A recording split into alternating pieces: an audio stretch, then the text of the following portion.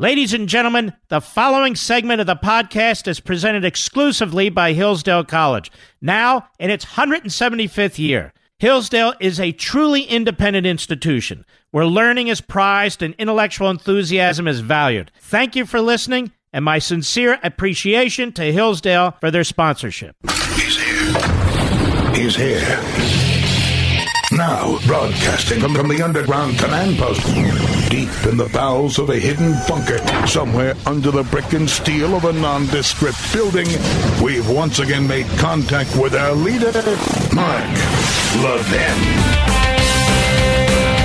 What's up, America? I am Rich Valdez with an S, and Liberty is making a comeback. That's right, Liberty is making a comeback. I am your liberty-loving Latino amigo, known to my fellow Levinites as Mr. Call Screener, sitting in for the great one, Mark Levin, 17 floors above Madison Square Garden, from Mark's New York City affiliate, WABC. And that's where I host the This Is America podcast. Again, you're listening to The Mark Levin Show, and I am honored to be with Mark's great audience, and I look forward to speaking with you guys. Our phone number is 877-381-3811, 877-381-3811 if you're a lib. Now, Liberty's making a comeback. Freedom is back in fashion. I want you to pull up a chair and join me for the next 3 hours. These are the best 3 hours in conservative talk radio. The phone lines are going to be open in a little bit, but I want to look at some of the news that happened over the last couple of days. The Wisconsin Supreme Court, just a few days ago, they ruled that the stay-at-home orders were not lawful because the legislature wasn't involved in extending them. Well, amen and hallelujah to that. This led to people bellying up to the bar and making a toast to liberty all over the state. So that's something I'll drink to. Salud. Then we saw New York City with the mayor's announcement that cops are no longer going to be ticketing and arresting people for not wearing masks. Liberty is making a comeback. And just yesterday, we heard about the New Jersey gym where members in masks rallied to get in and exercise, and then the cops showed up to inform them that they were in violation of an executive order, a stay-at-home order. And they kindly said, before they left peacefully, or peaceably, however you like, have a nice day. The cops stepped off. Now, not totally, the government's still coming at them, but we're going to get into that in a little bit. Then there's the 77-year-old barber in Michigan. Now, I really relate to this barber named Menke in Michigan because many of you don't know, unless you listen to the This Is America podcast, that I was a barber. I spent many years as a barber, and I'm kind of like a barber in retirement. I opened a shop when I was 16 years old. I was still in high school, so I had to finish my senior year at night to get my high school diploma. So I could go to school in the daytime to learn how to be a barber and get the permit and all of that, and run my small business. I could only do that because I live in America. And because I drank the Kool-Aid that my parents gave me, right? And I don't mean literally, but they taught me that I could do all things. My dad would tell me in his, thick Puerto Rican accent, "You can do anything if you put your mind to it, Richard." And I would say, "Yes, sir." So that's the truth.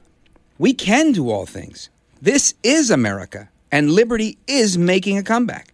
So I salute Mr. Menke, the barber in Michigan. And we're going to get to that too, because there's a lot going on with that's developing. But I am just a kid from Brooklyn with parents born in Puerto Rico that taught me how to work hard and be an American. The theme here is that we have to believe in ourselves and our country, to know that we can, to not be afraid.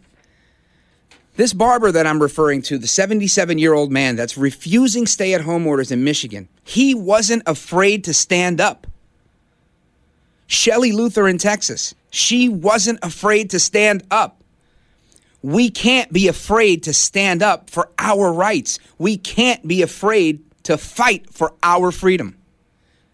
We can't be afraid to rise up and protect America, so we can pass on the liberties and traditions that we've enjoyed to our children, to offer our children and our children's children and future generations a better America than we enjoyed. Just like my mommy and my papi and my abuelita did for me, your families have done for you and your future generations. Those that worship at the altar of big government are being reminded by patriots who haven't forgotten our liberty comes from God and not from the government. So I applaud all of my fellow Americans who haven't forgotten that. Because you know what this does for all of us? At least you know what it tells me? It tells me that we must be of good courage. We must take risks. We must not relent to tyranny because Americans are brave. As Americans, we have to take hold of our liberty, and we're doing that right now. And we must never let it go from our grasp, ever. Power must remain with we the people. If not, we lose. Our rights are natural rights, God-given rights. They come from God, not any government, not local, state, or federal. So when I say to you that American liberty is making a comeback, that's exactly what's happening. This is a renaissance period here in America. We're seeing things. The coronavirus is like sandpaper. And sandpaper is a little rough to the wood at times when you have to sand something down.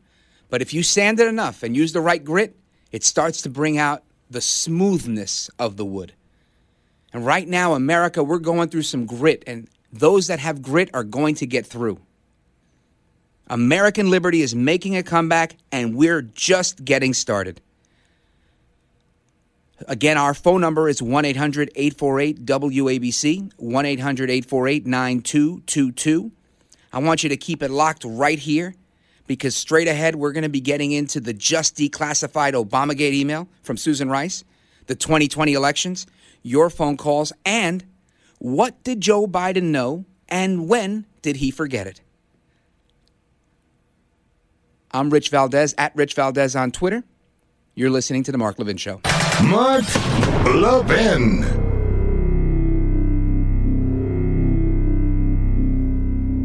At Hillsdale College, faith and learning are integrated in pursuit of a common end. And I've been talking a lot about 4 pillars of the Hillsdale College mission: learning, character, faith, and freedom. Today, I'd like to focus on faith. As the founders of our nation knew, God is indeed the first authority and the motive toward which all learning moves. Hillsdale understands that we come to really know things through reason and faith, and their students are taught to pursue truth through both. Founded in 1844 by Christians, students of all faiths are welcome at Hillsdale College and always have been. How does the college teach the essentials of the Christian faith and religion? All students must take a course, the Western Theological Tradition, as part of Hillsdale's rigorous core curriculum. The college also offers majors in religion, philosophy in religion, and Christian studies. Hillsdale's campus is a welcoming place in which to discuss and practice faith. Respectful dialogue among Christians of different denominations and with students of non-Christian faiths is just one hallmark of this stellar college. Now, to learn more, visit levinforhillsdale.com. That's Levin for Hillsdale.com, levinforhillsdale.com. All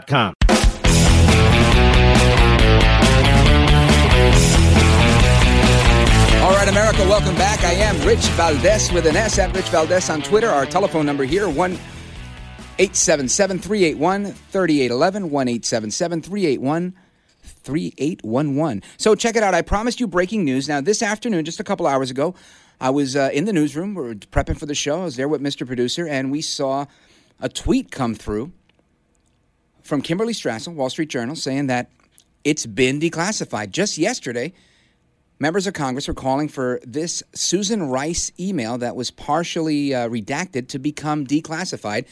And ask and ye shall receive. It was declassified today. And shortly after that, Catherine Herridge from CBS News had a little bit of it. But the intrepid Sean Davis from The Federalist has a really good piece on it. And to steal a page from the Great Ones playbook, I'm going to read it to you because I really think he said it better than any of us could have. Check this out. So this is a breaking. Declassified Susan Rice email confirms that Michael Flynn was personally targeted in the Oval Office meeting. Now, this is regarding the newly classified portions of Susan Rice's email, confirming that he was this target. Michael Flynn was personally targeted during a crucial January 5th, 2017 Oval Office meeting arranged by then President Barack Obama. A newly declassified document shows. Now, this revelation of the January 20th meeting is coming now that the president's putting pressure on it. It's coming now that Durham's been looking into things. So lots of things are happening, and we have to also give a big hat tip to Sidney Powell because she's been doing a lot of heavy lifting here. But January 20th, as President Trump was being inaugurated, former White House National Security Advisor Susan Rice sent herself a bizarre email detailing the January 5th meeting between her, Obama, and then Vice President Joe Biden. Then Deputy Attorney General Sally Yates, and fired former FBI Director James Comey. In the email, portions of which were not declassified until today, Rice recorded that Flynn, who at the time was the incoming National Security Advisor for Trump, was personally discussed and targeted during the meeting with Obama. Davis goes on. From a national security perspective, this is a quote from the president. President Obama said, he wants to be sure that as we engage with the incoming team, we're mindful to ascertain if there are any reasons we cannot share information fully as it relates to Russia. And that's another quote. At the time, the Obama administration was actively spying on members of the Trump team as part of its crossfire hurricane investigation against Trump and the Trump campaign. Another quote from the email. Comey says he does have some concerns that incoming NSA Flynn is speaking frequently with Russian Ambassador Kislyak, Rice wrote in a portion of the email that was only recently declassified. Comey said that this could be an issue as it relates to sharing sensitive information. End quote. It goes on. President Obama asked if Comey was saying that the National Security Council should not pass sensitive information related to Russia on to Flynn. Rice continued. Comey replied, quote, potentially. Comey added that he has no indication thus far that Flynn has passed classified information to Kislyak, but he noted that the level of communication is unusual. And that's a quote from Comey, per Susan Rice's email. The email didn't explain how it would be, quote, unusual for an incoming national security advisor to converse with foreign leaders ahead of a new president's inauguration. Many observers believe that the calls between Flynn and Kislyak were little more than pretext to hide the Obama administration's spy campaign against Trump from the newly elected president's team and to justify a continued inquisition against Flynn.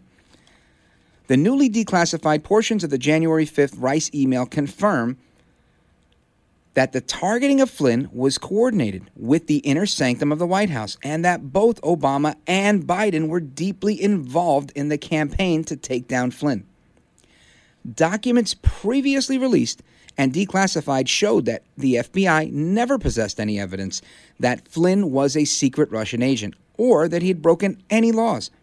An FBI electronic communication closing the agency's counterintelligence investigation against him, which was dated January 4th, made clear that no derogatory information about Flynn had ever been obtained during the months-long investigation against him, or of him. Now, the Department of Justice recently determined that an ambush FBI interview of Flynn, which later became the foundation for former Special Counsel Mueller's single charge against Flynn, had no legal basis. Contemporaneous handwritten notes from the FBI's top counterintelligence official at the time, show that, I'm thinking like a radio guy, Showtime, that the FBI's goal in targeting Flynn in early 2017 was to prosecute him or get him fired. Now, this we know as of last week or the week before. The DOJ is currently in the process of dismissing all charges against Flynn, citing that the corruption and the rank abuse of power in the FBI was just out of control and all focused on Flynn. And it goes on to really just make the case here that this was all a setup, but now we know. We have further indication. We know a few more of the puzzle pieces around what the deal was with the January 5th meeting. Now, this is interesting stuff because we've heard recently, we've heard the president call for Obama to be looked at and imprisoned. We've heard Mark Levin say that if this is all true and this has all happened under Obama's watch, with him being at the genesis of it, that he should also be imprisoned. And of course, I would agree with that. It makes sense. But how do we get the rule breakers when they're the guys who made the rules and they know exactly how to break them? And this is really, I think, where it becomes a real challenge, because Durham's doing this work. He's looking to get the bad guys, which may include bad, nefarious activity from President Obama. But what do we do when Attorney General Barr comes and says a while back in April of 2019 that he does believe that spying occurred? So you're not suggesting, though, that spying occurred? I don't. I guess you could. I think spying did occur. Yes, I think spying did occur. Well, let me. But the question is whether it was adequately predicated, and I'm not suggesting it wasn't adequately predicated, but I'd need to explore that. I think it's my obligation. Congress is usually very concerned about intelligence agencies and law enforcement agencies staying in their proper lane, and I want to make sure that happened. We have a lot of rules about that. So there are lots of rules to it, and were these rules broken? That's what we need to know. And again, that was Barr last spring, over a year ago. Now this week, he continues with, this was yesterday, I think, the day before yesterday. Check this out, cut 4. Now, what happened to the president, and I've said this many times, what happened to the president in the 2016 election and throughout the first 2 years of his administration was abhorrent. It was a grave injustice, and it was unprecedented in American history. The law enforcement and intelligence apparatus of this country were involved in advancing a false and utterly baseless Russian collusion narrative against the president. The proper investigative and prosecutive standards of the Department of Justice were abused, in my view, in order to reach a particular result. We saw 2 different standards of justice emerge, one that applied to President Trump and his associates, and the other that applied to everybody else. We can't allow this ever to happen again. So what is it that justice looks like in this scenario? Well, I think he goes on. Check this out, cut 5. Now, as to President Obama and Vice President Biden, whatever their level of involvement, based on the information I have today, I don't expect Mr. Durham's work will lead to a criminal investigation of either man. Our concern over potential criminality is focused on others. Okay, so Barr is focused on others, meaning that there's no criminal investigation looking at Obama or Biden. Now, he said that at that time. So is that a key word? Also, if not criminal investigation, what other type of justice is available? All of that when we come back. I'm Rich Valdez, at Rich Valdez on Twitter. You're listening to The Mark Levin Show. At Hillsdale College, faith and learning are integrated in pursuit of a common end. And I've been talking a lot about 4 pillars of the Hillsdale College mission: learning, character, faith, and freedom. Today, I'd like to focus on faith. As the founders of our nation knew, God is indeed the first authority and the motive toward which all learning moves. Hillsdale understands that we come to really know things through reason and faith, and their students are taught to pursue truth through both. Founded in 1844 by Christians, students of all faiths are welcome at Hillsdale College and always have been. How does the college teach the essentials of the Christian faith and religion? All students must take a course, the Western Theological Tradition, as part of Hillsdale's rigorous core curriculum. The college also offers majors in religion, philosophy in religion, and Christian studies. Hillsdale's campus is a welcoming place in which to discuss and practice faith. Respectful dialogue among Christians of different denominations and with students of non-Christian faiths is just one hallmark of this stellar college. Now, to learn more, visit levinforhillsdale.com. That's Levin for Hillsdale.com, levinforhillsdale.com.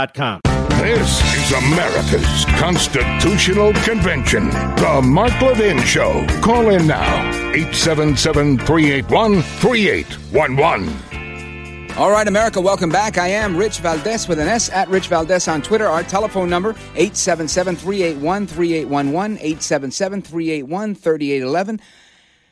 And can a former president be held accountable for their actions after they've left office?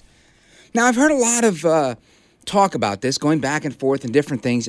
Some people have told me, you could strip them of their presidency. Oh, well, you could do this and you could do that. And I think a lot of that stuff has no foundation in the facts. It just doesn't. But there's questions around impeachment. And back in, I guess it was last year sometime, there was a congressman from Florida, a good friend of the program, Congressman Matt Gaetz, who made an interesting comment in a tweet. And we're going to delve into the world of constitutional theories. And, of course, that's not my expertise. That's the great one, Mark Levin's expertise. So as a disclaimer and a caveat, this is me, not him. But I will say it's an interesting area of scholarship that many have kind of tossed around.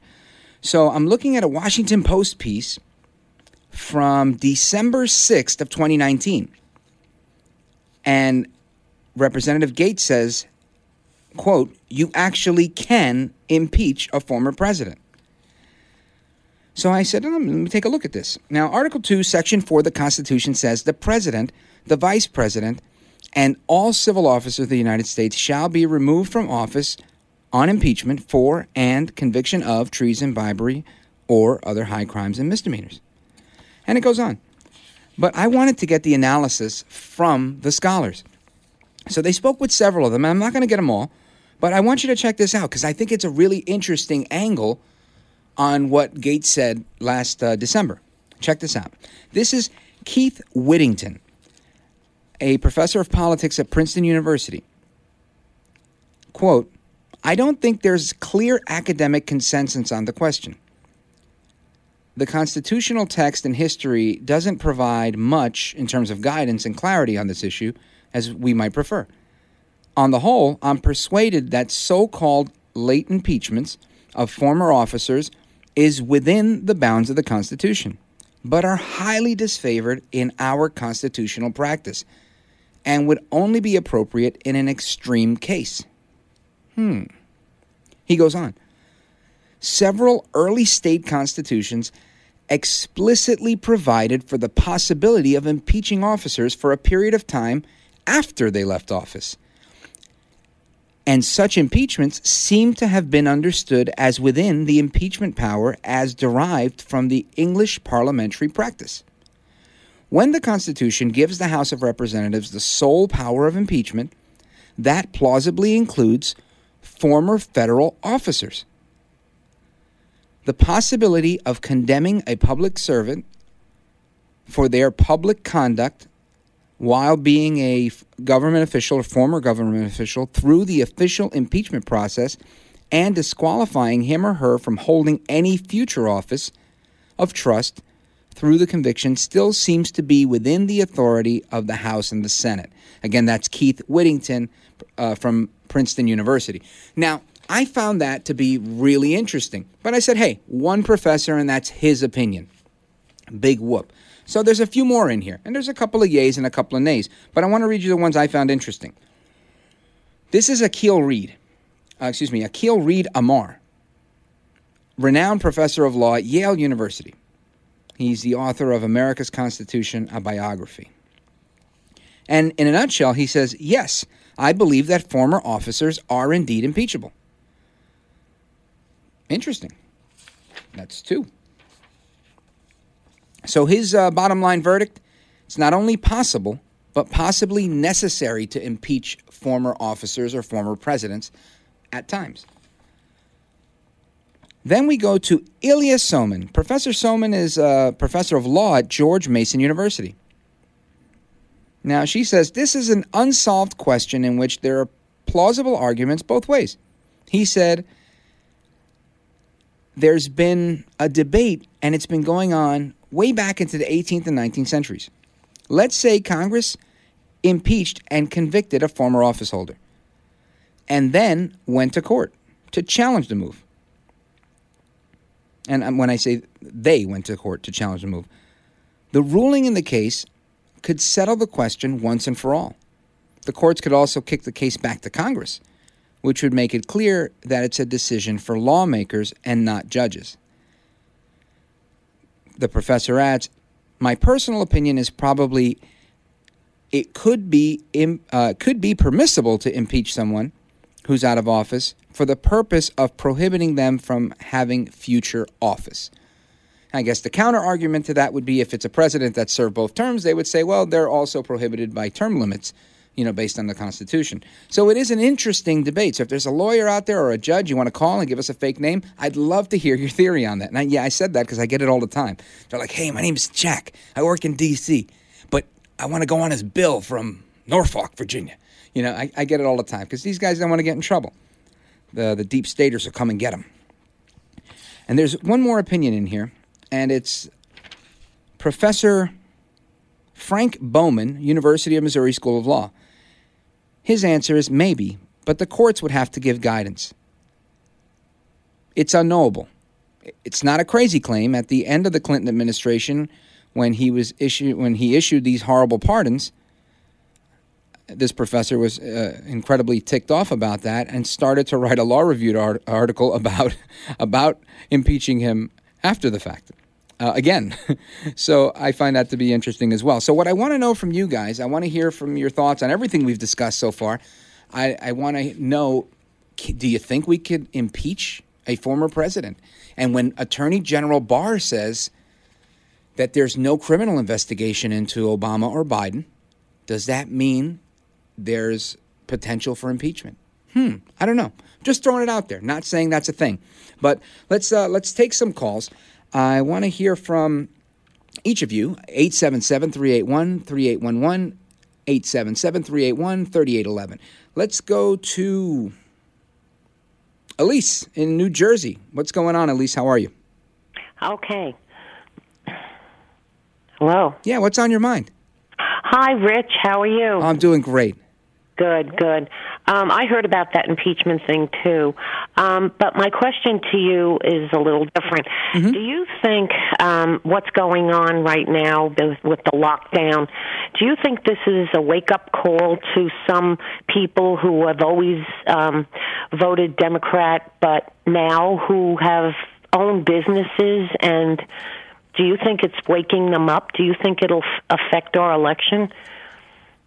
Well, I think irrespective of the election, I think right now we're seeing people that are getting together and they're saying, you know what, I'm going to talk about the barbershop stuff a little more because like I mentioned, I was a barber in a past life. But yes, absolutely. I think a lot of people are saying, you know what, this stuff is wrong. And too many people don't realize that politics is involved in every aspect of what we do every single day.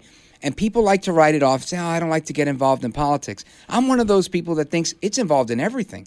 Every last thing you do. Your commute to work has everything to do with the politics.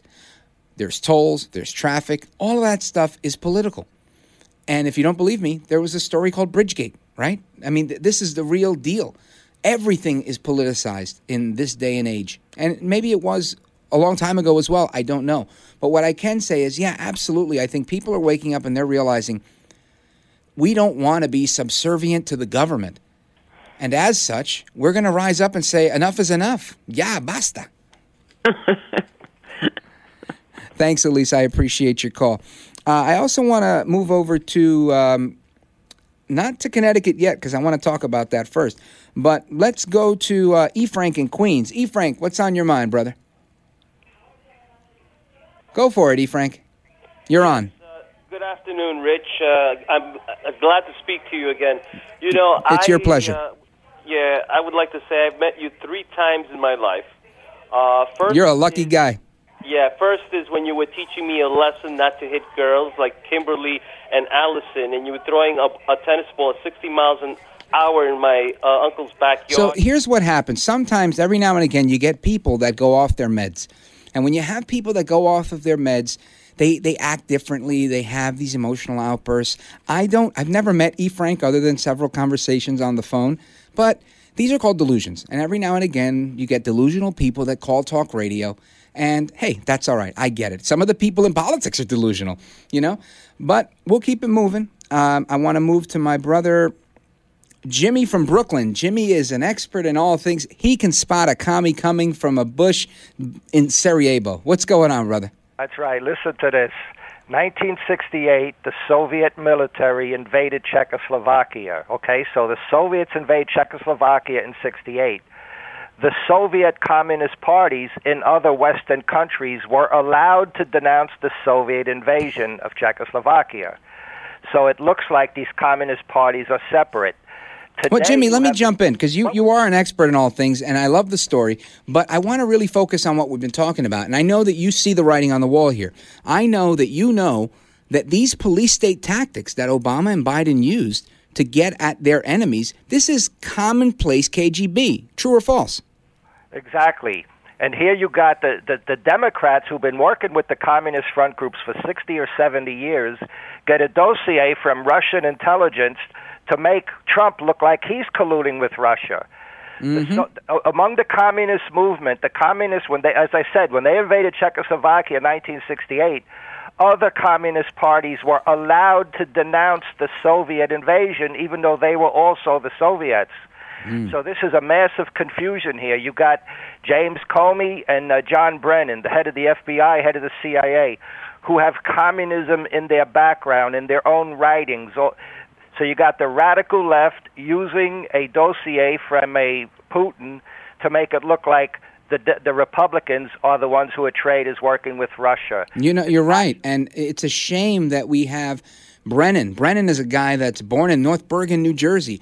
That's where I went to high school. And it's a shame that I have that kinship with him, and that he was, what's his name, Gus Hall? Am I getting that right? Gus Hall, right. Yeah, Gus Hall, who he supported Gus Hall, and literally a Communist Party candidate that ran for public office, and Brennan supports him publicly and still ends up becoming our CIA director. I find that incredible. James Comey is the same way. His past is just as bad, maybe even worse. James Comey, it should be called James Comey. So you get all of these. You get the Marxist Democrat Party, who's been hard left. A lot of them supported the enemy during the Vietnam War. A lot of them supported the Soviets during the Cold War.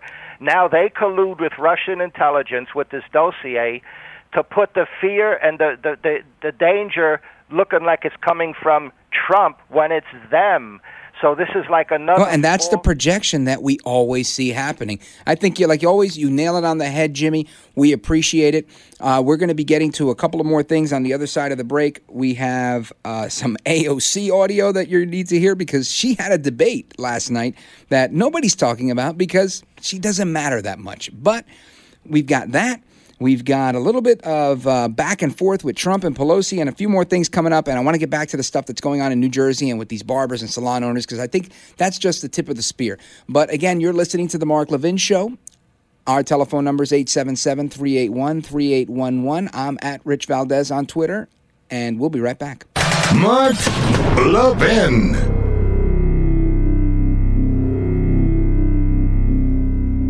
At Hillsdale College, faith and learning are integrated in pursuit of a common end. And I've been talking a lot about 4 pillars of the Hillsdale College mission: learning, character, faith, and freedom. Today, I'd like to focus on faith. As the founders of our nation knew, God is indeed the first authority and the motive toward which all learning moves. Hillsdale understands that we come to really know things through reason and faith, and their students are taught to pursue truth through both. Founded in 1844 by Christians, students of all faiths are welcome at Hillsdale College and always have been. How does the college teach the essentials of the Christian faith and religion? All students must take a course, the Western Theological Tradition, as part of Hillsdale's rigorous core curriculum. The college also offers majors in religion, philosophy in religion, and Christian studies. Hillsdale's campus is a welcoming place in which to discuss and practice faith. Respectful dialogue among Christians of different denominations and with students of non-Christian faiths is just one hallmark of this stellar college. Now, to learn more, visit levinforhillsdale.com. That's Levin for Hillsdale.com, levinforhillsdale.com.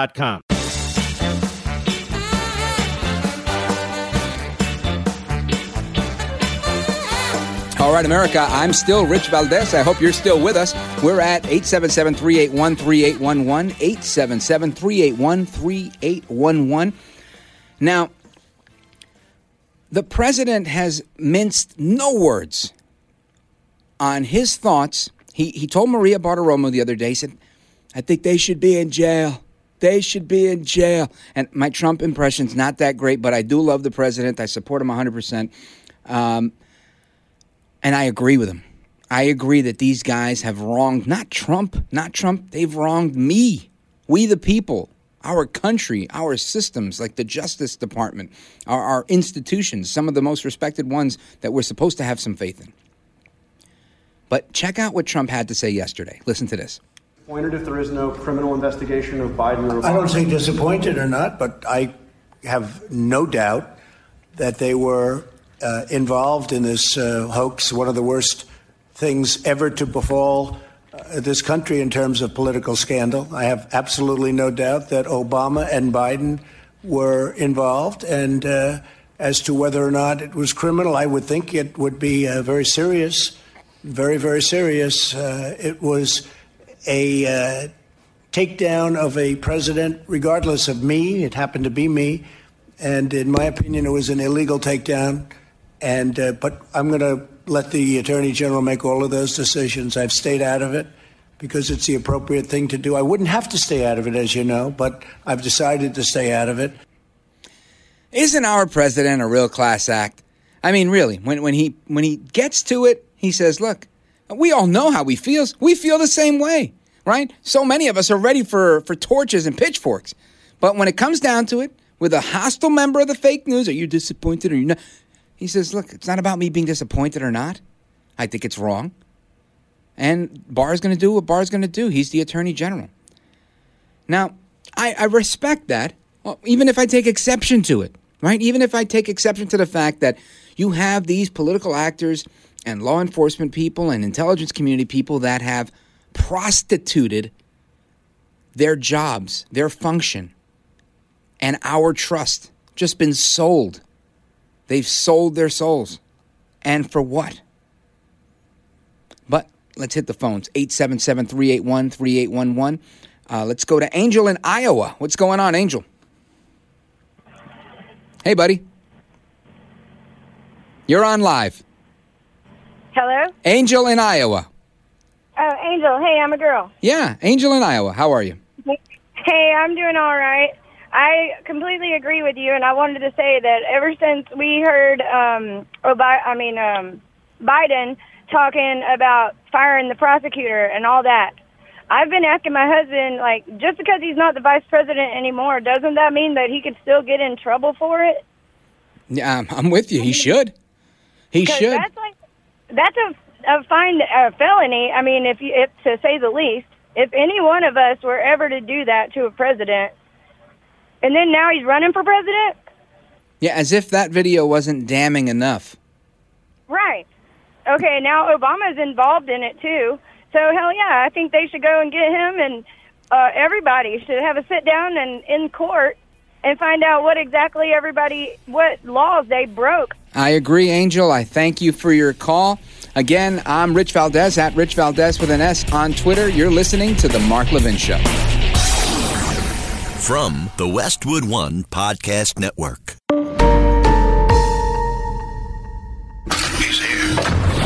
He's here. Now, broadcasting from the underground command post, deep in the bowels of a hidden bunker, somewhere under the brick and steel of a nondescript building, we've once again made contact with our leader, Mark Levin. All right, America. I am Rich Valdez with an S. Welcome back. I am your liberty-loving Latino amigo, known to you all as Mr. Call Screener. I'm sitting in for the great one tonight. We're 17 floors above Madison Square Garden, and I'm broadcasting from WABC. Now, our phone number for the Mark Levin Show, 1-877-381-3811, 877-381-3811. It's always an honor for me when the great one, Mark Levin, taps me on the shoulder and says, tag, you're it. So I get to be here with you guys for these 3 wonderful hours, the best 3 hours in talk radio, and one of them's already down. For everybody that's joining the program in the central part of the country and closer to the West Coast, welcome to the program. Again, our phone number, 877-381-3811. And some are arguing that we need to return to FDR-styled policies, police state tactics, strong-arm tactics. Now, for those of you that are students of history or regular listeners to the Mark Levin Show, you know that FDR was not a gem. He weaponized the IRS against his political foes. Maybe that's where Obama learned these Chicago Daily-style tricks. I don't know. But I do know that President Obama has a history of doing that. And we're going to talk about that as this continues to unfold. But speaking of fascism and fascist-like individuals, Nancy Pelosi, the Speaker of the House, got into it today with none other than El Trompito, Donaldus Magnus, the 45th President of the United States, Donald Trump. And I found it to be entertaining, the back and forth, but at the same time, it's disheartening that she's so damn rude. Man. But the beef is over. The president taking hydroxychloroquine as a prophylactic. Here's what Speaker Pelosi had to say.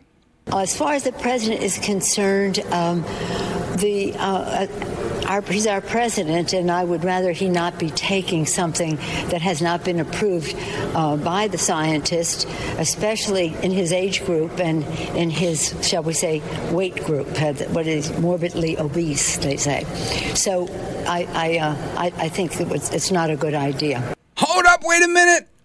Por favor, tell me she didn't just say that. Yes, she did. She took a shot. Now listen, I take a fat joke just like anybody else, but the reality is I've got un par de libras de más. I've got a couple extra pounds. I'm a little bit rotund. Now, the president's a big dude. I wouldn't consider him fat, but I know those that hate him, they like to say he's fat. And is that really the position that she needs to take? This woman, known to so many loyal listeners here as Stretch, she needs to take shots at the president over a grave health concern and take a pot shot at the same time? I think it's reprehensible that the Speaker of the House, she not only is she a political foe, but then she becomes just like a grade school bully. And guess what? Trump can rock with the best of them. When it comes to schoolyard politics, he's not going to shy away from that. He's El Trompito, Donaldus Magnus, the 45th President of the United States. Listen to what he had to say in return. General Flynn was treated horribly. General Flynn was treated illegally. These people, they broke the law. They broke the law. What they've done to General Flynn should never happen. What they've done to the presidency and what they've done to this country can never be allowed to happen again to our country. And despite all of that has been done, everything that's been done, we've had one of the greatest presidencies ever. We have never, I don't think anybody, Mitch, I think we can say it with surety, nobody's accomplished what we've accomplished in a relatively short period of time, a 3-year period of time. Nobody's been able to do that. When you look at rebuilding our military, regulations at a level that nobody's come close to, we've cut regulations, the biggest tax decrease in history. You look at all of the things that we've done, all of the things we've done on health care, with the individual mandate, with pre-existing conditions. Nobody's done anywhere close to what we've done. But despite that, if you look, despite an illegal witch hunt, and that's what it was a hoax, it was a witch hunt. The Russian thing was a made-up, fabricated story. Just like they went to Congresswoman Kelsey Gabbard. I don't know her at all. And they said, you're a Russian agent. I don't know her, but I know she's not a Russian agent. Then they went to Dr. Jill Stein of the Green Party. They said she's a Russian agent. I don't know her at all. I know she's not a Russian agent. These people are sick. Pelosi is a sick woman. She's got a lot of problems, a lot of mental problems. We're dealing with people that have to get their act together for the good of the country. So the president said a whole lot there, but that was the punchline.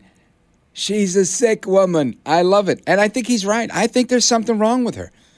There's got to be something wrong with someone that is so power hungry and disrespectful at the same time when he didn't even provoke her. All he said was, yeah, I'm taking it. I've heard good things about the drug. Trump didn't have anything negative to say about it, but she still came. She came at him. She came for the neck, and he responded as a gentleman. And he goes on to talk about hydroxychloroquine. Check this out. Hydroxychloroquine is used by thousands and thousands of frontline workers so that hopefully they don't catch this horrible disease or whatever you want to call it. It is a terrible virus. It's a terrible thing.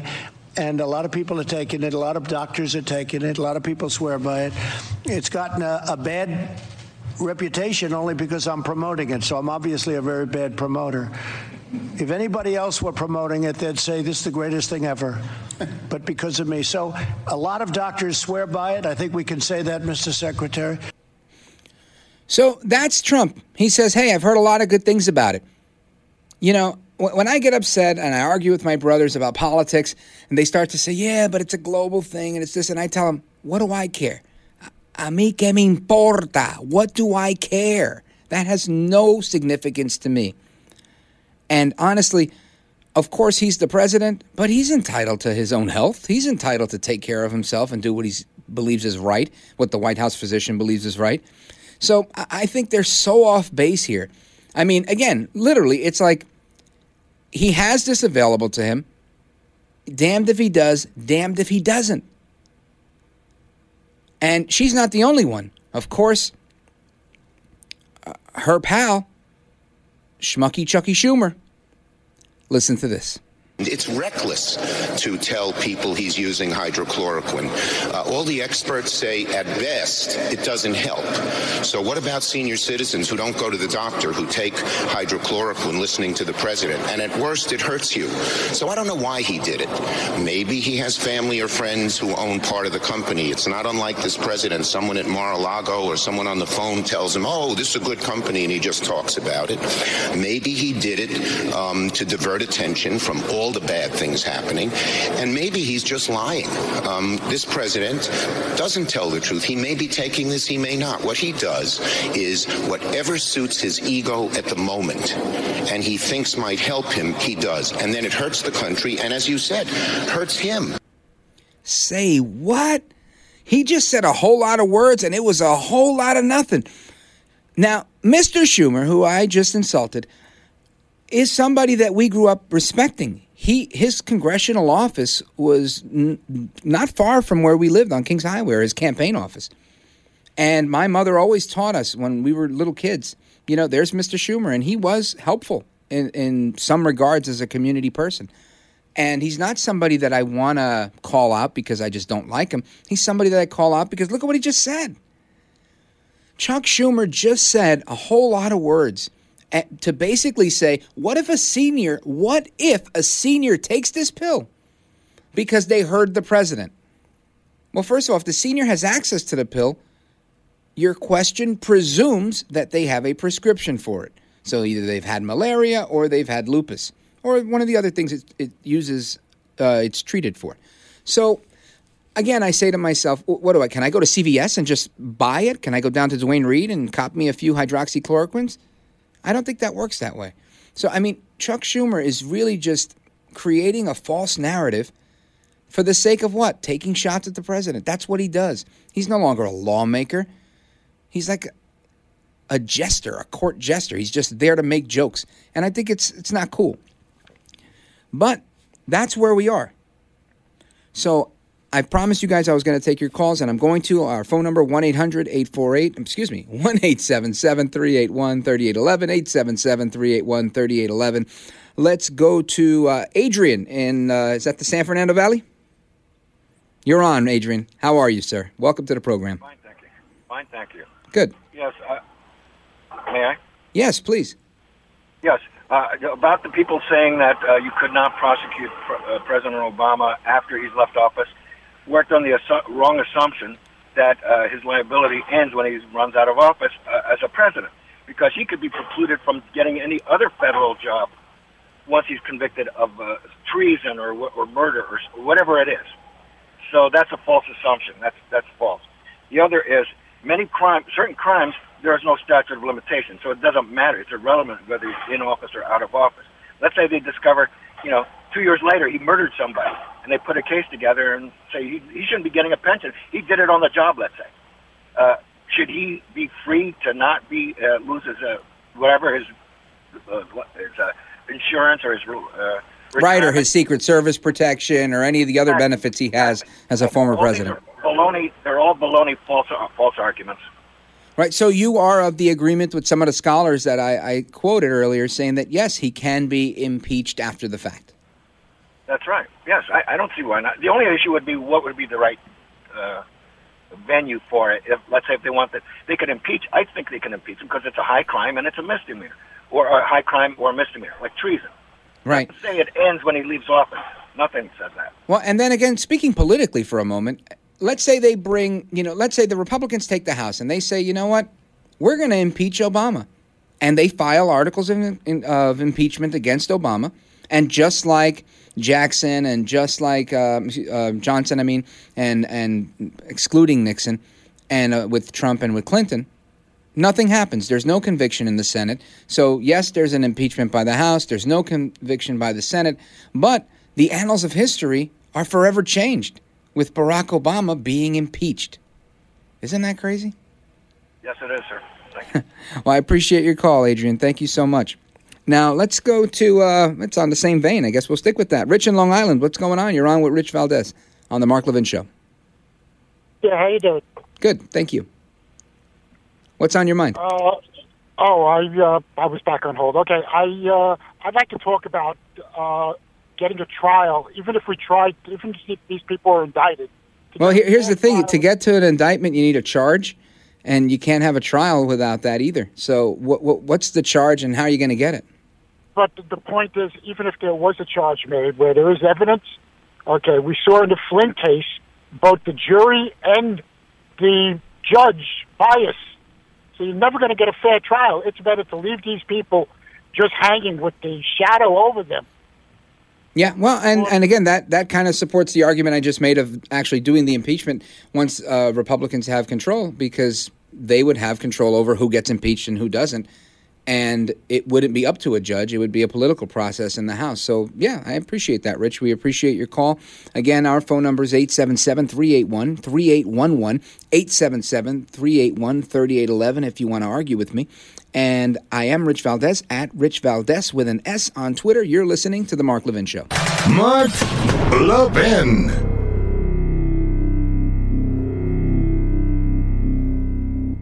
In today's digital age, where cyber threats loom larger than ever, safeguarding your personal information is paramount. So why is Congress considering a law that could put your credit card data at greater risk of being hacked and exposed to foreign networks? This Durbin-Marshall credit card bill could jeopardize your financial data, make it more susceptible to cyber intrusions.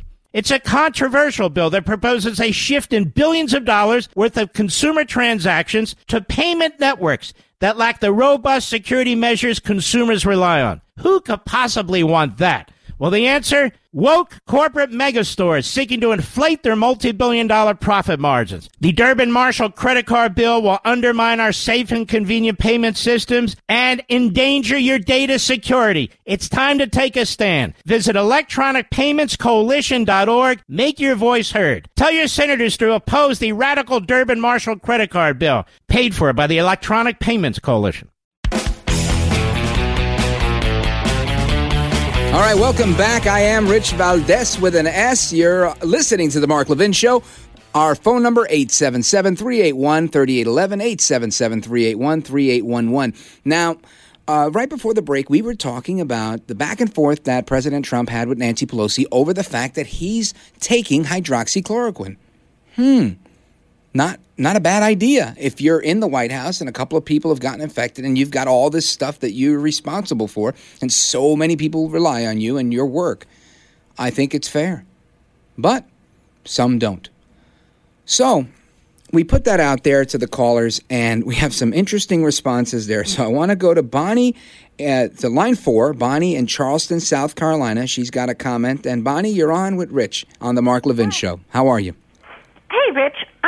I'm a 73-year-old woman. I'm just kind of wondering why we were even paying attention to someone who has been injected with so much Botox and implanted with so much plastic, tell us what we can do with our bodies.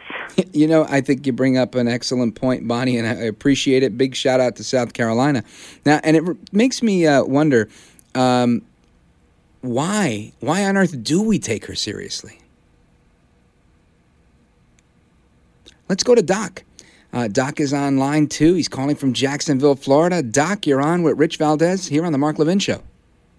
Hey, man, you know what? I'm Trump's #1 African-American fan. And when I hear people say things like what she just mentioned, I refer back to their liberal war chant, my body, my choice. It's his body, and it's his choice. Why are you worried about it? And second of all, there was a Democrat House representative. She had the virus, and she took it because she was basically saying, hey, her lungs were giving up. I think I heard about that, and they took political action against her for saying it worked. Her name was Karen Whitsett, and they were mad because it worked. So again, that's why anything he does, I tell you what, what Trump should have said is, hey, I tell you what, he should have said the exact opposite, and they will do the right thing and just wink at the people. We'll get it when Trump winks. Thanks, Doc. We appreciate the call from Florida. And it brings up a really good point, my body, my choice. I think that's funny. You throw it right back in their face, and that's what we always have to do. But the whole idea, it makes me think, I know that they're doing fever scans, checking temperatures as reporters come into the White House, and Trump got into a little dust-up with a reporter today, so we're going to hear about that in a minute. But when it comes to fever scans, are these things going to be the new normal? Like, did people give AIDS tests when AIDS was a huge epidemic that the country was facing? It was very contagious and whatnot. Nobody said, hey, here, take an AIDS test or take an STD test before there's a hookup. So it makes me think, what's all of this about? You're listening to The Mark Levin Show. I'm Rich Valdez, at Rich Valdez on Twitter, and we'll be right back. Liberty's voice, Mark Levin. Talk with that voice now. 877-381-3811. All right, America, welcome back. It's Rich Valdez, a.k.a. Mr. Call Screener from The Mark Levin Show. And we're talking about Trump and hydroxychloroquine and the lack of couth that was displayed by Speaker Nancy Pelosi. But there are others that also lack couth, and one of those is a reporter that got into a dust-up with President Trump. Now, the president has rightly called fake news the enemy of the people because people that are spreading these fake news, lies, propaganda aren't helping anybody to be a good American. Remember what I said, liberty is making a comeback, and he's proving it. Listen to President Trump. Mr. President, why haven't you announced a plan to get 36 million unemployed Americans back to work? You're overseeing historic economic despair. What's the delay? Where's the plan? I think we've announced a plan. We're opening up our country. Just a rude person you are. We're opening up our country. Hang on. I just want to say, man, he's great. Man, he is great. For so long, I've always wondered, why is it that politicians shy away from the challenge? Right? And that's why, and I think I read an article about it once, but long before I read the article, I said, Donald Trump is truly America's first talk radio reality TV star president. But let's listen to the president. Very fast. The plan is that each state is opening, and it's opening up very effectively. And when you see the numbers, I think even you will be impressed, which is pretty hard to impress you. Yeah, go ahead, please. A lot of these jobs are not coming back. That's enough for you. That's enough. Get her out. I mean, he didn't do that. Obviously, it's the White House. But during the campaign, those things always, they really, really got me, I'm going to say excited. Not tickling myself excited, but excited nonetheless. When somebody stands up to the media. I remember, I've been a political observer for a long time, and I remember President Bush getting beat down by the media. And he would just take it in stride and take this high road. And I often think to myself, this taking of the high road, is it really worth not engaging with people to set the record straight. And I just, honestly, I'm at a loss. So I want to hear from you, 877-381-3811, 877-381-3811. Let's go to line number 5, calling from Wisconsin. David, what's up, David? You're on with Rich Valdez on the Mark Levin Show. Thanks for taking my call, Rich. You're doing a great job towing that heavy line for the great one. Thank you, sir. Really the great one has huge shoes, and I've been praying all day that I wake up with big feet. What's on your mind? Hey, we're praying for you too. Calls have been very interesting. Sound like you had Georgie Jessel on a little earlier, but hey, I'm 1 degree away from Trump, but that's a story for another time. The man is a mensch. He's a regular guy. He talks to people like a regular guy. Okay, Mark Levin. Brilliant. Own all his books except Black Robes. And he has on Freedom of the Press something that I'd like to read to you. It's short. May I do that? You got 15 seconds. Okay. It goes on to says that it goes on, it's page 11. I am not owned. Nobody owns me. I'm not owned by the left or the right. Indeed, the Commission on Freedom of the Press had specifically emphasized that the media must pay special attention to the difference between fact and opinion.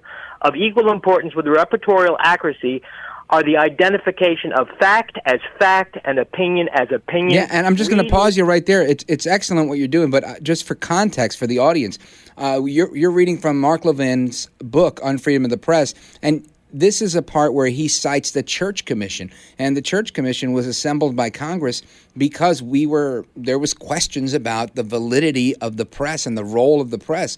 And I think we're at that stage again where we're saying, hey, is the press doing what they need to do? David? Excellent. It's exactly right. And we, the people, are not doing what we need to do. We need to step it up a little bit. Barr said, when there's an issue, let me quote him directly. He said, the Constitution is not suspended in times of crisis. That was the AG. Barr said that. Okay? So all these wingnuts who incrementally got their positions because we weren't paying attention or people were stealing votes like they have been for so long were mongrels. They're not regular people. They don't belong. David, that is so well put. And let me tell you, that when people tell me that we're not doing enough, that strikes a chord in the innermost part of me because, man, I always feel like, what are you doing? People tell me, oh, listen, on your show, you've got to say whatever. When I'm not guest hosting the Mark Levin Show for tens of millions of Americans to hear, I get to host a show on WABC Radio in New York City every Saturday, and we talk about lots of local topics, national topics, and we also have the This Is America podcast. And people always hit me up and say, oh, you got to talk about this or you got to do that on your show. And I think to myself, I'm happy to talk about issues, but I can't be the one person or the one of 100 persons taking action. Everybody has to engage in activism at their own level.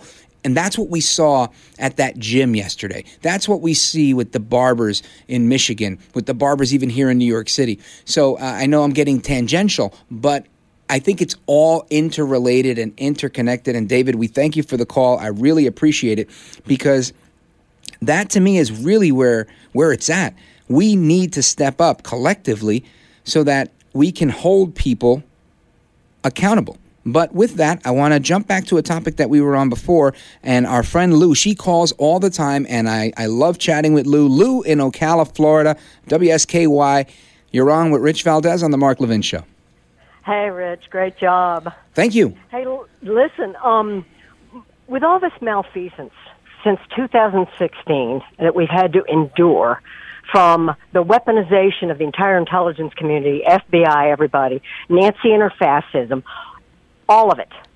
Why hasn't anybody brought up in legal terms, treason? Yeah, well, I think the reason is because treason is specifically defined as aiding and abetting a foreign enemy of the United States while we are in a declared war with them. And since we're not in a declared war with the deep state, and we're not in a declared war with anybody, honestly, at this moment in time, it makes it implausible to use treason as the crime. Now, to say it's treasonous, that gets thrown around a lot, but in legal terms, it just doesn't match the activity. Now, seditious conspiracy, that's another one that gets thrown around, and I did a whole podcast on this with with a couple of really great guests. And I think it's worth listening to if you get a chance, because it really explains the whole process. But I think what we're seeing here, and what A.G. Barr said on Monday, was that when we see an abuse of power, it doesn't necessarily necessitate the violation of a federal statute or a federal crime. So I think we have to kind of lean on his guidance, and he could be misguided. I think that, if we can prove everything that's happened, then of course, yeah. I mean, this is, like Mark Levin always says, a soft coup.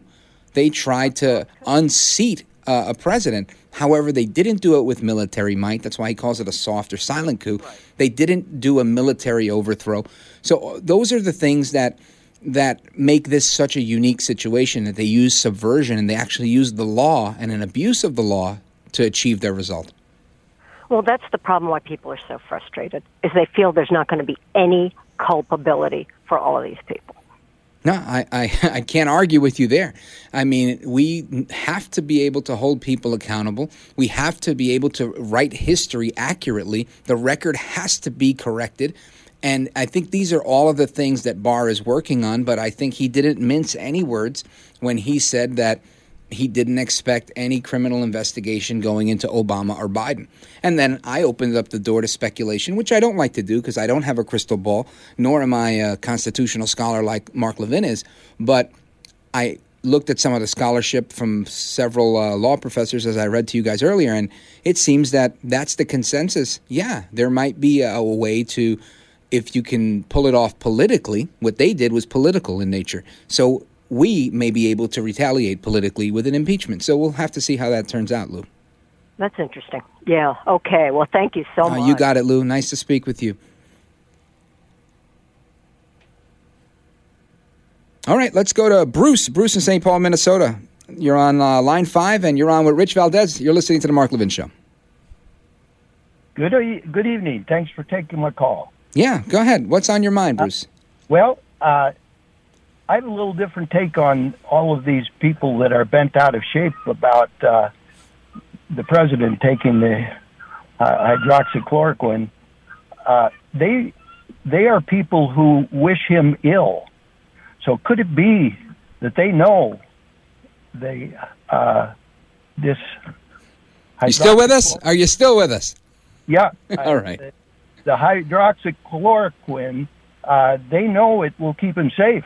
And could that be what's driving them? I see what you're saying. So your thought is that they might be upset that he's using it prophylactically and damn, now he's not going to get coronavirus. It's interesting.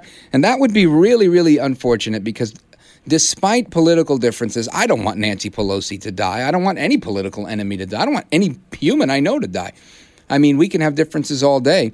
I'm the first one that's always railing against any type of civil war because I don't believe that's what we're here to do. We're not here to kill our fellow man. But yeah, Bruce, excellent point.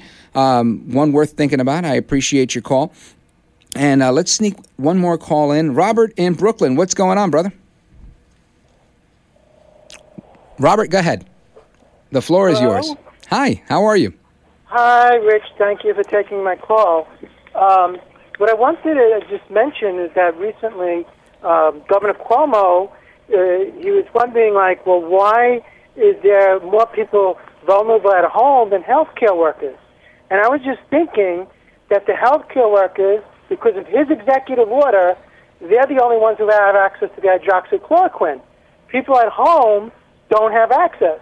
So he's wondering why there's a difference, and he's thinking, well, maybe because people at home are not wearing PPE. The genius doesn't even begin to think maybe his executive order not only caused the death of the people in nursing homes, but people at home are more vulnerable because they don't have access to hydroxychloroquine. Now, Robert, that was a bone of contention for me as well. I remember reading about this executive order that limited the use of it for only people that were hospitalized, and a lot of people that were, medical professionals that had experience with the use of this drug said the time to use it is before you get to the hospital, before you're in critical condition. That's when it works to help you and alleviate the symptoms and prevent you from getting sick any further. So I think you raise an interesting point. And I don't know if we can blame that on political malice. I would hope we can't. But I do think it speaks to we need to be more open-minded. We need to be more business-focused. This is why having a president, the chief executive, that is a business-minded, entrepreneurial person is a benefit to the United States. And I think a lot of states would benefit to have those as their governors. Rich? Yes, sir. Rich? I just have one other question. Do you think that the government should be able to force us to take vaccines, in your opinion? No, of course not.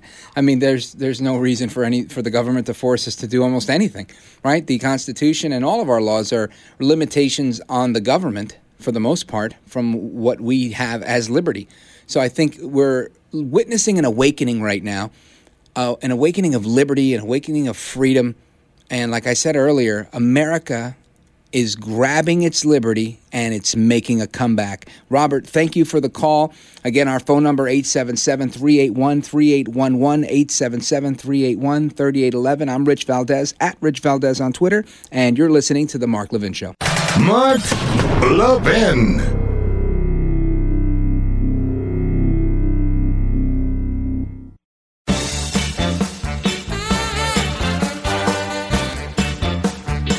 All right, America, welcome back. I am Rich Valdez with an S, at Rich Valdez on Twitter. You're listening to The Mark Levin Show. And our phone number, 877-381-3811, 877-381-3811. Now, we've got a lot of topics on the table, and there's still some more to come. We're going to get into a little AOC and her debate yesterday. We talked about Trump and his dust-up with the media. We've talked about liberty making a comeback, hydroxychloroquine, and a bunch of other things. And I want to talk about small business in the next segment. And there's a cut from Ned Lamont that I want you guys to hear because I really think he's just off the mark here. But listen to Connecticut Governor Ed Lamont. Have you calculated how many small businesses you think won't be able to ever kind of get back on their feet after this? I haven't calculated it, but I'm afraid there could be a sea change. We'll see whether people feel comfortable going back to restaurants. Maybe there'll be more takeout. The world will change. I'm really cautious about what we're going to do with colleges. A number of colleges around the country are saying no residential living next year, this coming fall. We're trying to make sure that we don't have to have that happen, but I think you are going to see some fundamental changes.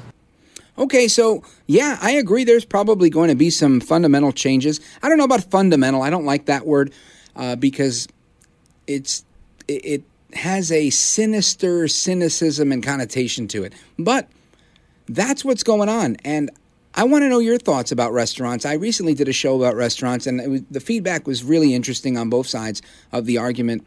And if you're in Connecticut, definitely give us a call. Or if you're in small business or work in the restaurant business or you're a small business owner, I want to hear your thoughts, 877-381-3811.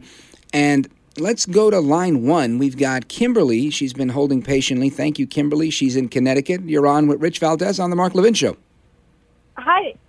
How are you? Welcome to the program. What's on your mind? Hi. Well, I'm calling because I had a haircut appointment on Friday, but I learned yesterday that I am no longer able to pursue my life, liberty, or my pursuit of happiness here in Connecticut because my lawmakers are taking away everything from me. I'm frustrated with Ned Lamont. He's had a haircut. Alex Bernstein, my state senator, has had a haircut, but I haven't. But they're telling me I can't go get my haircut. And I'm just at a breaking point with my state. And I'm very disappointed in the policies that the government's pursuing here. Well, I definitely appreciate your thoughts. And let me tell you, I think you couldn't be more right. This is what's exactly going wrong with this scenario. But it's at the same time, when we flip that coin, this is exactly why liberty is making a comeback. Because people like you are saying, hey, you know what, Governor, it's not okay for you to go get a haircut when it's not okay for me to get a haircut. Now, okay, those of you who know what I look like, I have an incredible head of hair. So I take this haircut stuff very seriously. But being a barber, retired barber, I get it. And this isn't about barbering. This is about the real principle of do as I say, not as I do. And that is incredibly hypocritical. Thanks for the call, Kimberly. You're listening to The Mark Levin Show. On the other side of this, we're going to get into AOC. We're going to get into small businesses. And Pete Hegseth is going to be with us regarding his new book. I'm Rich Valdez. From the Westwood One Podcast Network.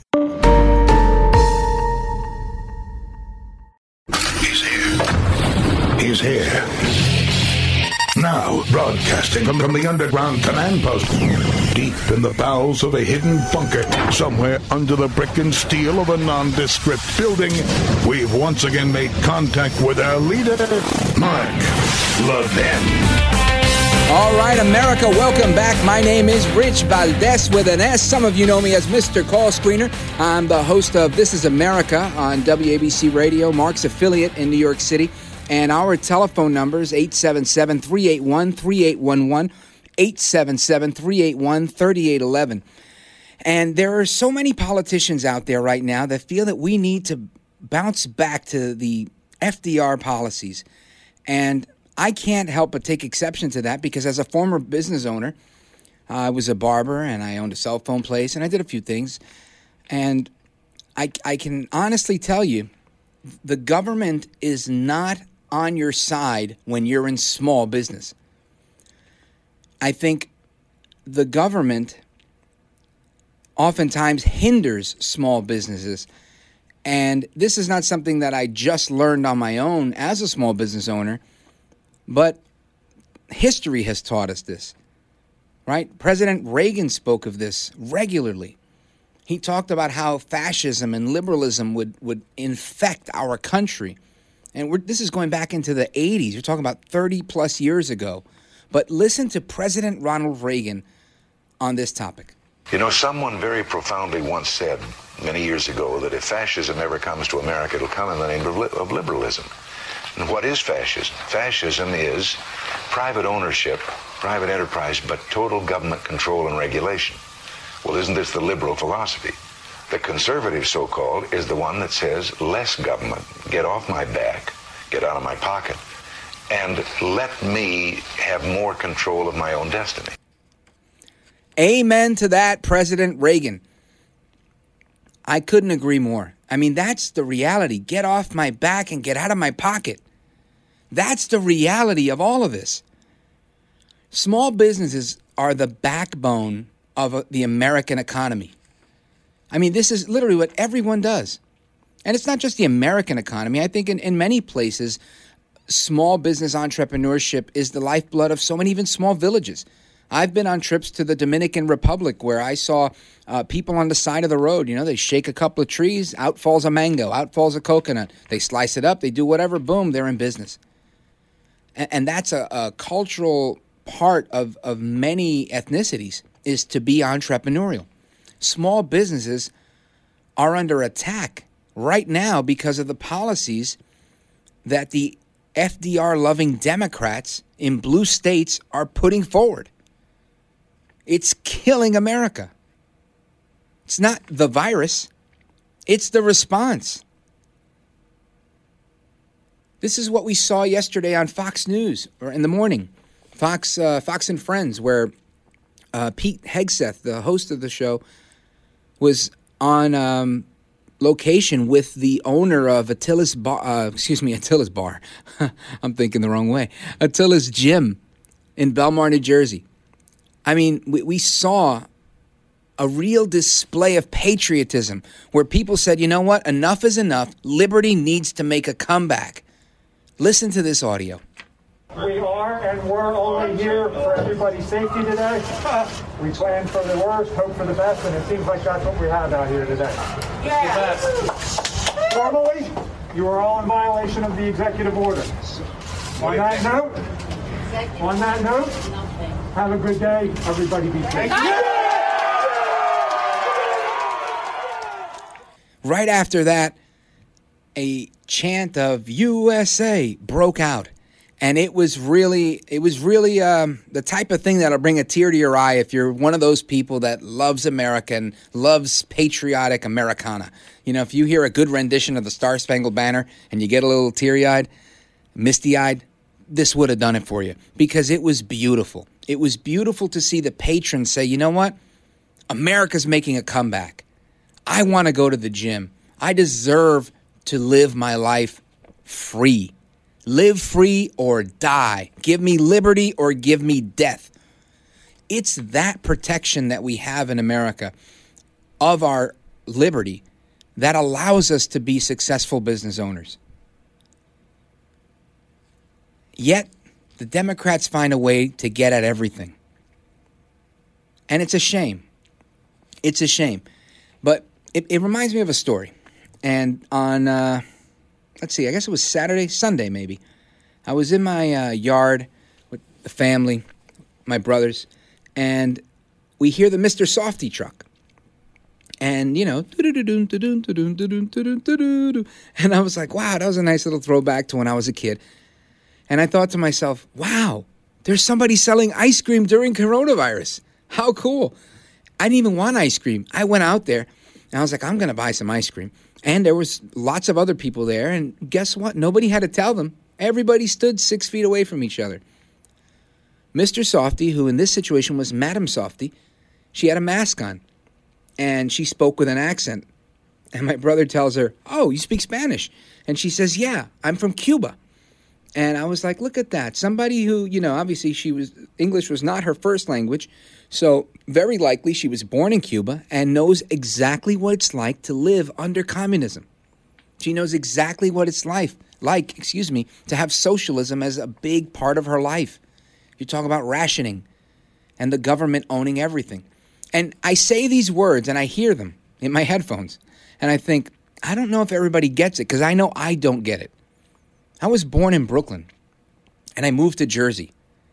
All I know is America. All I know is liberty. But not everybody does. Earlier that same day, a good friend of mine, a retired professor and I'm going to dare say bureaucrat from New Jersey, my buddy Roland, he called me and we talked about some political things and, you know, shooting the breeze. And I brought up the idea that, you know, restaurants are being impacted by the shortage of pork. And I had recently spoken with a pork producer, a pork farmer, and he was explaining to me why they have this 72-hour window and how difficult it is when people get ill with coronavirus. You can't immediately replace these people because it's a really high-skilled job. And I was really intrigued by that. So we were talking about that, and he tells me, you know, in Cuba, Richard, in Cuba, you cannot kill a pig. I said, what do you mean? How do you eat pernil? That's roast pork in Spanish. And he says, well, in Cuba, if you kill a cow or a pig, you have just killed property of the state. They belong to Fidel. And I thought, get out of here.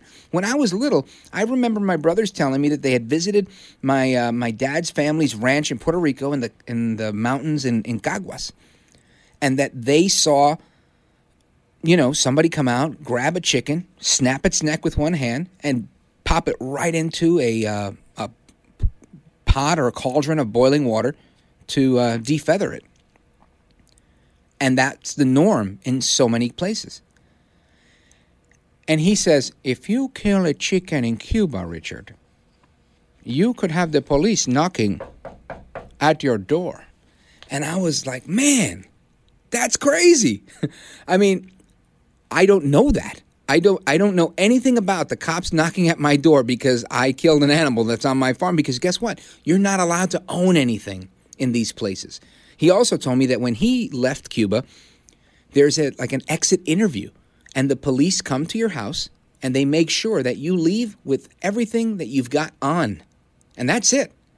You can't take your belongings because technically your belongings don't belong to you.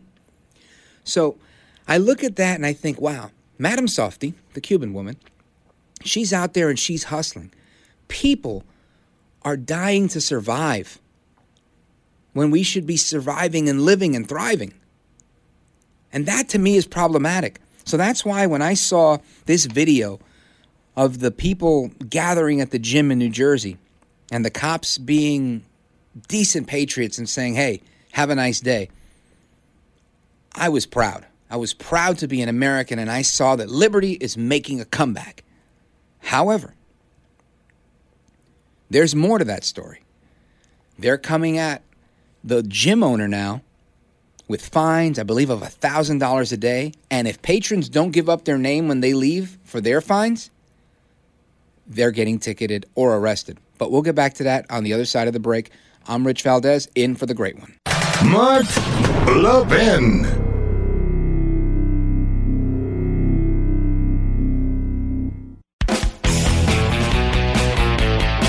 All right, America, welcome back. I am Rich Valdez with an S, at Rich Valdez on Twitter.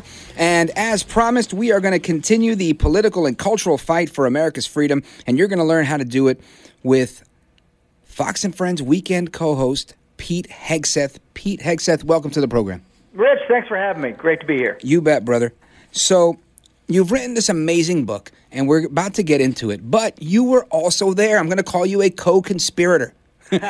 Right? You were there and at the actual event yesterday in Jersey, in Belmar, where the gym owner said, hey, I'm taking a stand. The patrons took a stand, and you were there with your cameras.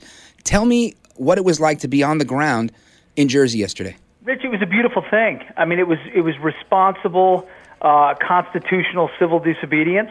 And this gym owner, Ian, at Attila's Gym, listen, he didn't get into this because he wants to be political. He just knows his rights. He's a free person who wants to have a business and knows he can open it responsibly. So we went there to cover it because he said he's opening on Monday. Governor Murphy said, no, you're in violation. He said, we're going to open up anyway. And his point is, don't tell me I'm not an essential business, because as a private business owner, my job, my business is essential to the people who work there, to the people who go there. He said, I can do it better than the big box stores. So I'm going to sanitize and temperature checks and health questionnaires and limited amount of time and all of the way more protocols. When you put that against Target or Walmart and the big box stores where people are waiting in a mile long, football field long line to go through the same register, I mean, this guy gets an A+ for public health. And so we knew there would be a showdown, and we were there as the crowd gathered outside. They opened the doors at 8. There was, a huge roar. People went in, and the cops didn't show up until about 10. We were inside the gym when they showed up. In that sense, I guess we were kind of a co-conspirator. We were in the illegitimate gym when the authorities showed up. And in that moment, which we caught on camera, the authorities said, you're in violation of Governor Murphy's order. They said it twice. And then they said, be safe, have a good day, and walked away. And everyone roared. And it was a great moment because they stood up and they stared them down, and Governor Murphy blinked. Except we stayed there with our camera till about 12:20, and then I had another assignment and had to go. Big surprise! 10 minutes later, Fox News Channel leaves, and the police show up and issue him a summons that he needs to shut down. He continued to stay open.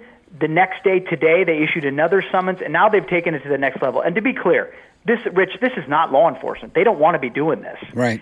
They don't support. In fact, a lot of the members of the local PD are members of the gym. Like this is an institution. This place.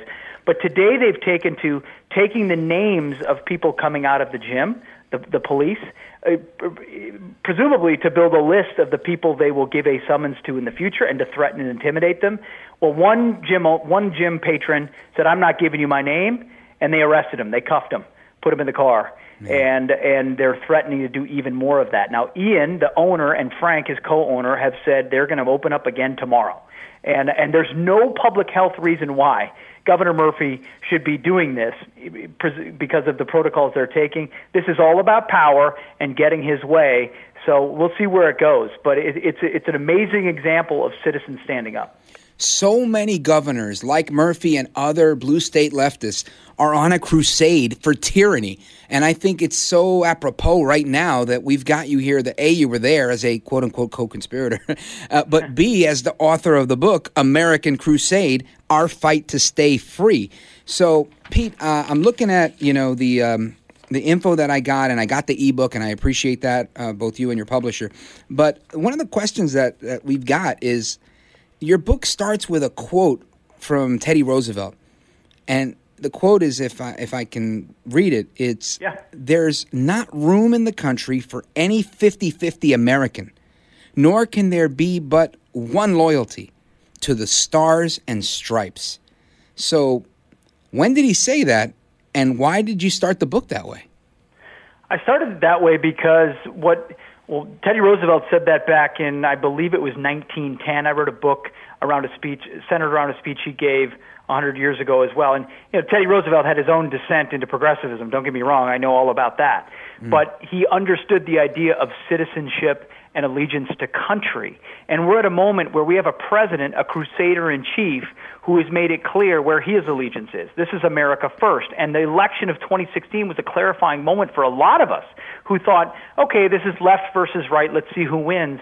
Donald Trump shows up. The left's absolute visceral reaction to him exposes their betrayal of this country. And it becomes not a question of left versus right, but do you love America or not? Do you believe in borders or not? Do you believe in citizenship or not? Are you a socialist or a capitalist? Are you a global citizen or American citizen? And so what Teddy Roosevelt saw then is much worse today. What the left does is wants to break down the idea of citizenship. We see that with rampant illegality. They want to pull out dual allegiances with their identity politics and dividing people into subgroups. The hyphenation of America is how they look at grouping people, and they reject the idea of individual citizenship. And the idea of putting America first, being 100% American, is investing in the founding constitutional, the ideas of the Declaration of Independence. You can't separate those two documents. And if you're 100% American, you get that, and you understand every day is a fight to preserve your liberties. And the 50-50 squish Americans are, I can't stand the tweets, and if you could just be a little bit more civil, and can't we just get along and maybe do immigration reform? This idea that we're in the old age of bipartisanship, when what the left is today is the enemy of the state of the people. And we know that about who they are, and the book breaks that down. So to work with them is to enable them, and it uses a lot of examples to talk about that. Man, that was well said, and I mean, I don't think I could have captured that any better. It sounds like an excellent read. There's a lot of things I want to get to because I jotted down a few things, and we want to keep you for another segment if you're available. Oh, of course. Anything for you. Amen. I mean, because I think we should have probably brought you in an hour earlier because this is so on topic. But I have another question for you about Texas Omar, and maybe you could tease that before we got a minute to go. Of course. So I break down two Omars. You've got my Omar, who was a Muslim I met in Iraq who fought against Al-Qaeda with us. And so I call him Iraqi Omar. But we got him to Texas, and he became Texas Omar. He's fully invested his country. Wow. Well, I think that deserves a little bit more time. So everybody keep it locked right there. We got Pete Hegseth on the line, 877-381-3811. You're listening to The Mark Levin Show. We'll be right back. Mark Levin, making conservatism great again. Dial in now, 877-381-3811. All right, welcome back. I am Rich Valdez, sitting in for the great one, Mark Levin. Our phone number, 877-381-3811. And we are continuing our conversation with Pete Hegseth, his new book, American Crusade, Our Fight to Stay Free. Pete, before the break, we were talking about Texas Omar. Tell us that story. Yeah, I contrast in the book the difference between Texas Omar and Somali Omar. And Texas Omar I met in Samarra, Iraq, when I was serving there as a combat infantryman. He fought against Al-Qaeda with us. He saved lives. We fought shoulder to shoulder. He and his family eventually applied to come to the United States, and I helped them get here. They moved to Texas, where, Muslims are supposed to be overwhelmingly discriminated against, right, by all those rednecks in Texas. Of course, the opposite happened. They were greeted with open arms. They love America. They've fully assimilated. Their kids love it. They're like, we are 100% Americans. We're leaving the old world behind. We embrace everything that this country has to offer and the American dream. And the book pulls that out. And then I contrast that with Ilhan Omar, who, despite the fact that she's from Somalia, still earns the label Somali Omar. because effectively her grievances against this country are the exact opposite of the gratitude of someone else who understands how special it is. And when you look at the two Omars, it teases out what 100% Americanism is. It doesn't have to do with race or ethnicity or religion and all of those things. It has to do with buying into the idea of American exceptional and the idea of individual liberty and equal justice and personal freedom, which is so fragile. Ilhan Omar rejects that, and yet she's held up as a model, for all the reasons I lay out in the book, as a model of what the American left looks like today, and that's a scary preview of what they want the world to look like. Yeah, let me tell you. I mean, I think you hit the nail on the head. We've been very critical of Omar. We were critical of AOC, all out crazy, and all of that stuff. And I think it's important for people to get a sense of what you're talking about. And something that you write about in the book that I think is really interesting because it gets abused, if you will, is the term nationalism. So tell us a little bit about that and the way, the direction that you've put it in the book. Yeah, it's a term that I didn't understand before, a term I would have sort of... Again, the book is premised a lot around the idea of the conversion that many of us had. My second chapter starts with, "Hi, my name is Pete Hegseth, and I was almost a never-Trumper."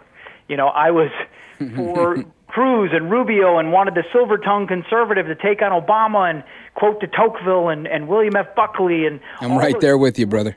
Right there, that's where we were. And then Donald Trump crashed the party. The left exposed themselves when we realized I needed an unpolitically correct, media-bashing fighter who can win, right? Mm-hmm. And then he talked about things like nationalism.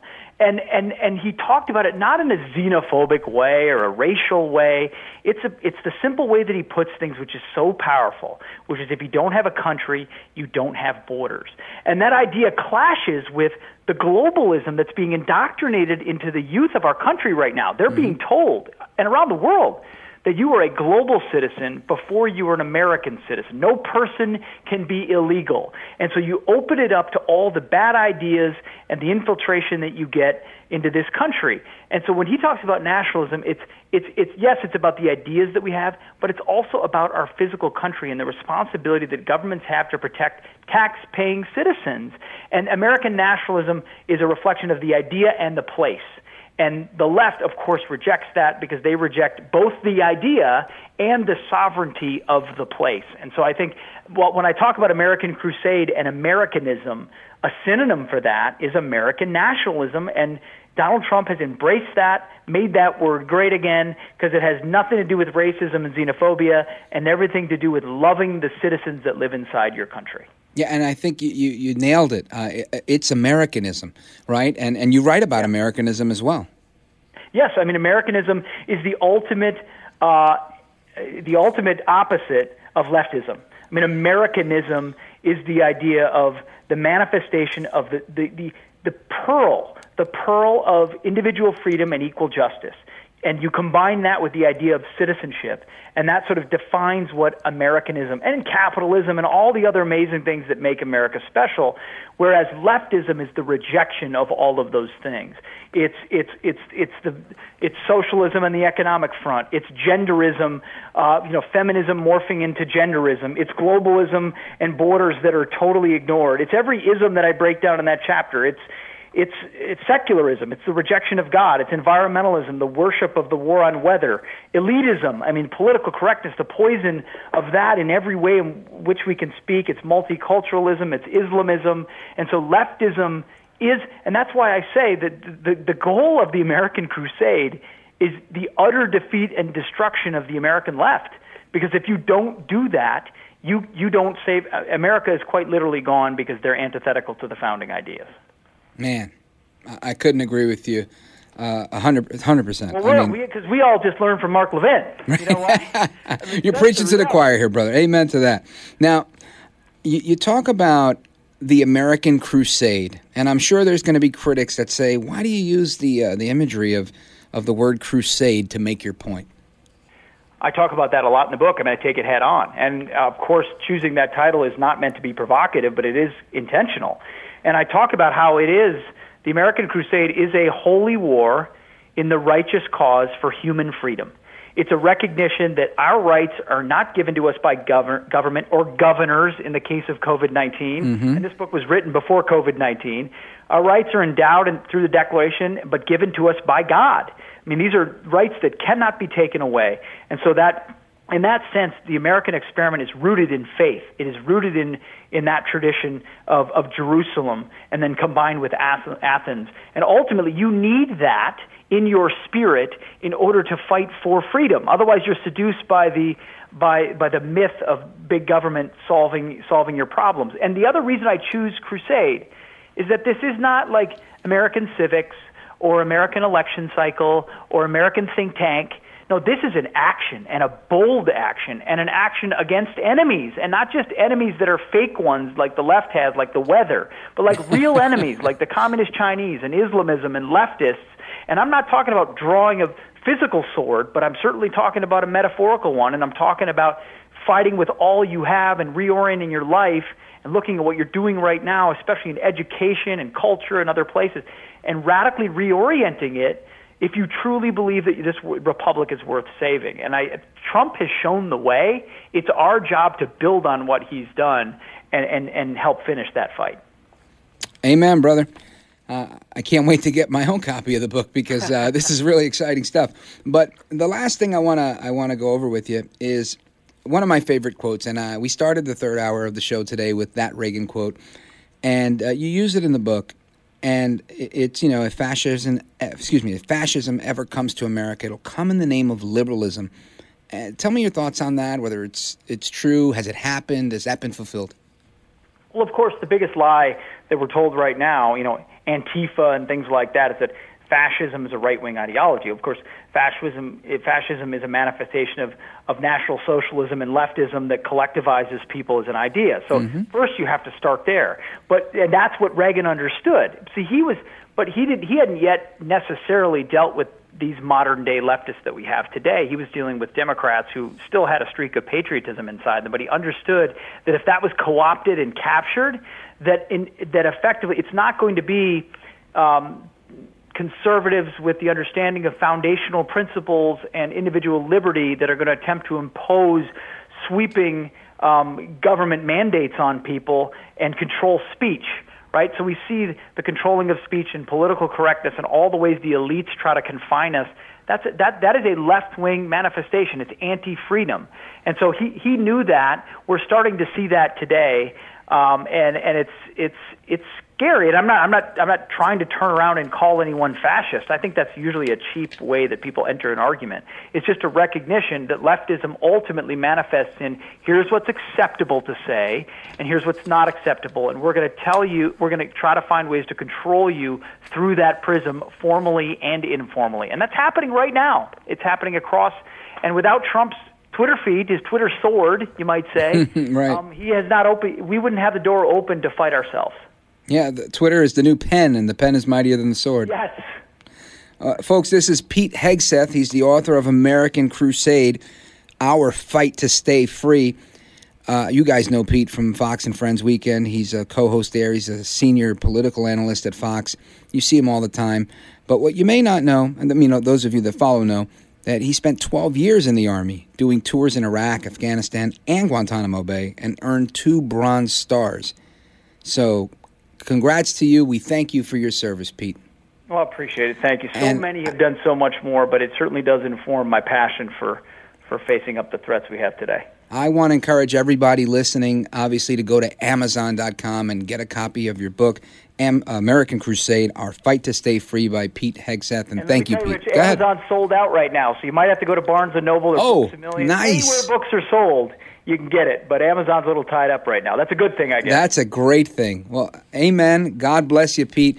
Again, go to barnesandnoble.com. I put a link to it on my Twitter, but I guess that's sold out, so we'll try and tweet out another link to make sure you guys can pre-order the book. Pete, you're a patriot, and we thank you for everything you're doing. God bless you. Likewise to you guys. Thank you. Honored to be here. All right, folks, and when we come back, we're going to hear these outtakes from AOC and her all-out crazy debate last night. I'm Rich Valdez, in for the great one. Mark Levin.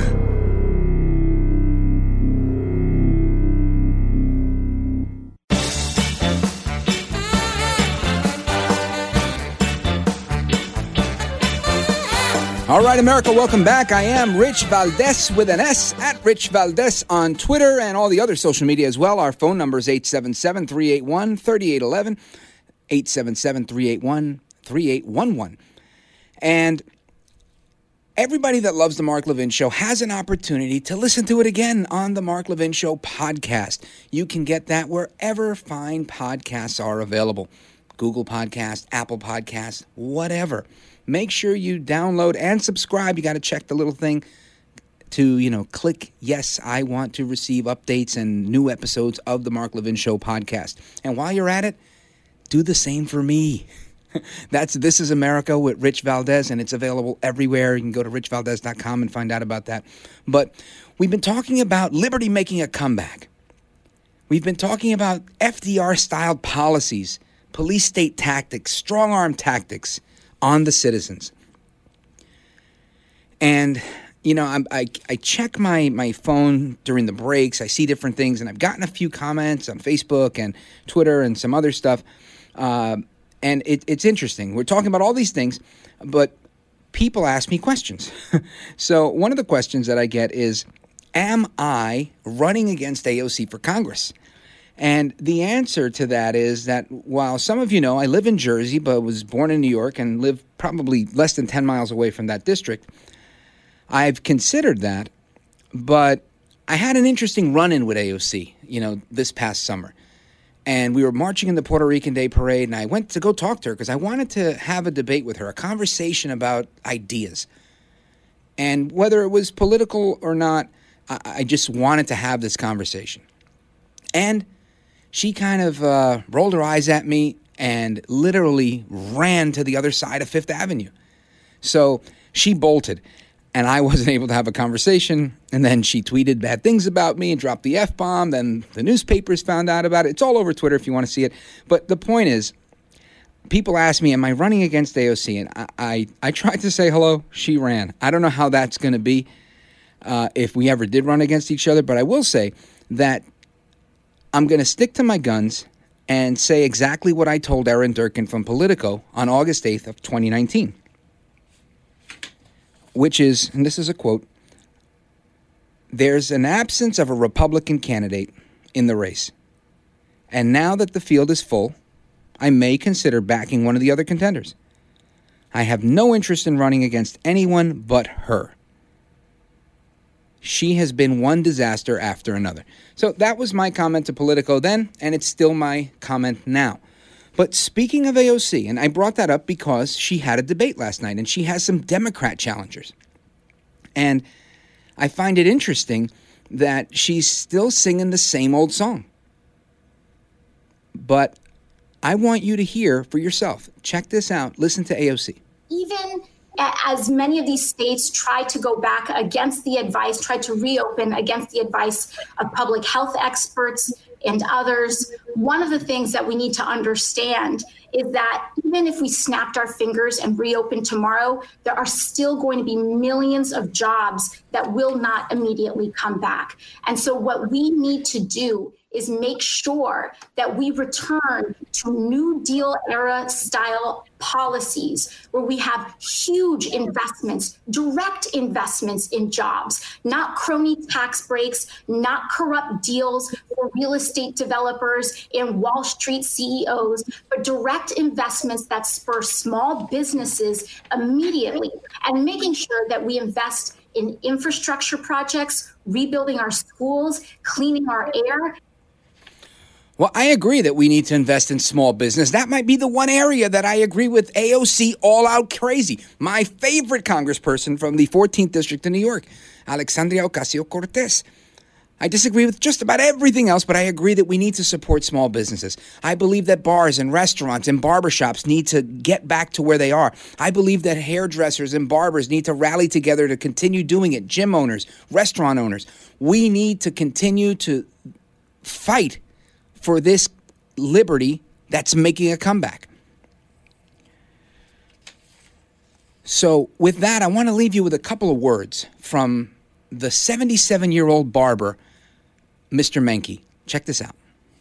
I'm an adult. I can make my own decisions here. I've got all of the things that I need. I've got the you know, the hand sanitizers, I've got the sterilizers, I've got the mask, I've got the distancing, you know, and I'm thinking, she's not my mother, you know, and even my mother, I would probably fight her on some of this stuff, but I just made an adult decision that I was going to open up. God bless him. No, Governor Governor whatever is not his mother, and the government is not your daddy.